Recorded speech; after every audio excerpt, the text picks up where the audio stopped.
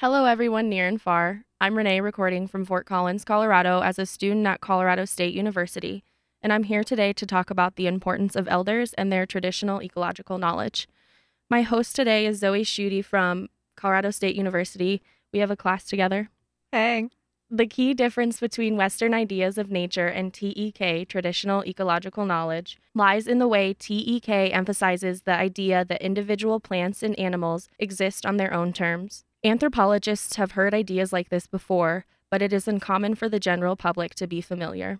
The traditional ecological knowledge that elders possess is critical now more than ever. I say this because we're at a pivotal moment where there is a rediscovery of a fundamental truth. That fundamental truth reveals that our home is not limitless. Climate is changing, and it's also changing the way Indigenous elders advocate for humans and non-humans, or land.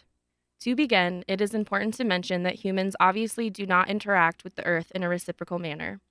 There are not adequate ways to restore an area that could compare to just leaving it alone. It won't grow back as full until after our lifespan is through many times over. We often use more than we can replace and at a rate faster than we should. The disconnect we face with commodities has grown because we do not know where our money goes at the end of the day. For example, George Simmel believed that most of us don't know that we are spending unethically because commodity chains are withheld from us. George Simmel is a sociologist, but we're going to be diving deeper into the anthropological importance of traditional and ecological knowledge in modern time. This sets the stage for recording today, where I would like to focus on the Indigenous individual and their traditional ecological knowledge. Traditional ecological knowledge is a fairly new term best described by Perotti and Wildcat as a knowledge suite based on close observation of nature and natural phenomena, combined with the concept of a community membership that differs from that of Western political and social thought.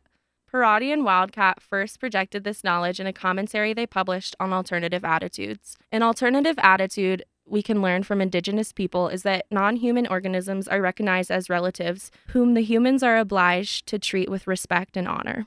You have argued that not only do Indigenous farmers not destroy the forests that they depend on, but they frequently improve them. How so? For the longest time, we thought that Indigenous people just put in their swidens. A swidden is a temporary agricultural plot formed by cutting back and burning off vegetative cover, and just walked away from it and cleared another piece of forest. But what we've been finding, to the contrary, that the fallow open area they leave, they are actively managing that. They are enriching it with things that are of use to them. In addition to agricultural crops, they plant fruit trees, timber species, thatch palms, medicinal plants, and rattan canes in their fields. The villagers return to their fallows periodically to weed, to clear the underbrush, remove unwanted tree species, and depending on the season, they collect fruits and palm thatch. Far from being abandoned, much of the fallow vegetation created by Indigenous farmers in the tropics is enriched with useful species and carefully managed. For them, there is no clear line between agriculture and forestry. Forest succession is carefully controlled rather than arrested or inhibited. I would like to examine the point made by Kyle White in his article about Indigenous climate change. He discusses that it is too late to avoid environmental injustices against Indigenous peoples, whether connected to exposure to dangerous climate change itself or to harm stemming from how certain societies choose to mitigate climate change. It might be too late to provide adequate reparations to the land of Indigenous peoples, but it is sure not too late to listen to what they have to say. I think of a previous course I took in my undergrad where I focused on the impact of humans in ancient environments. One topic we covered in that course was Easter Island and the Moai heads being re-erected incorrectly. I think of another topic we covered that forced us to consider the differences in ways fires burn. So we see these impacts change over time, and the causes are various, but some of them are infant mortality rate, ecological diseases like the pine beetle, or colonization and the inaccuracy that it perpetuated and continues to.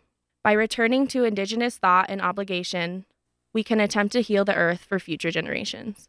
The idea that local people should even be allowed to use resources in the forest is not universally accepted by conservationists. In the past, there was an emphasis on creating pristine forest reserves that excluded humans and human activities.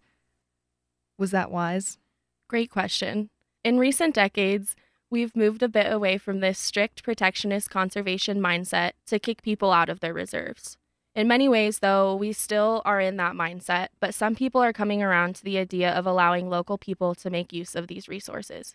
What have we got to learn from elders and Indigenous traditional ecological knowledge? If you were looking for someone to help you farm the moon, These are the people who could help you figure that out.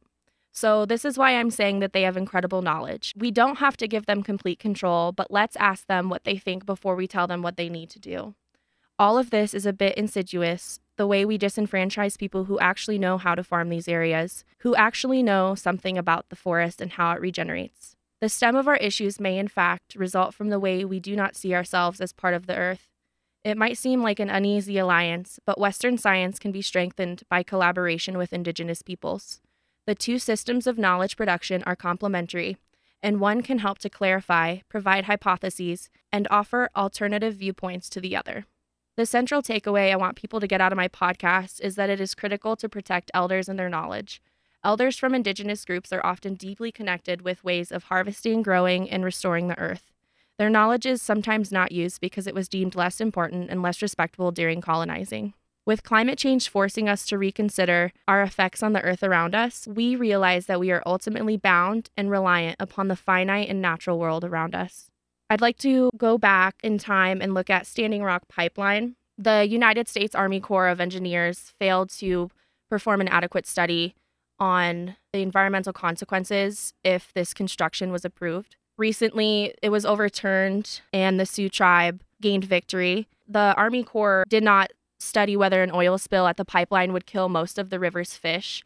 It also did not report on whether chemicals used for a possible spill would poison local game, which could render them unfit for human consumption.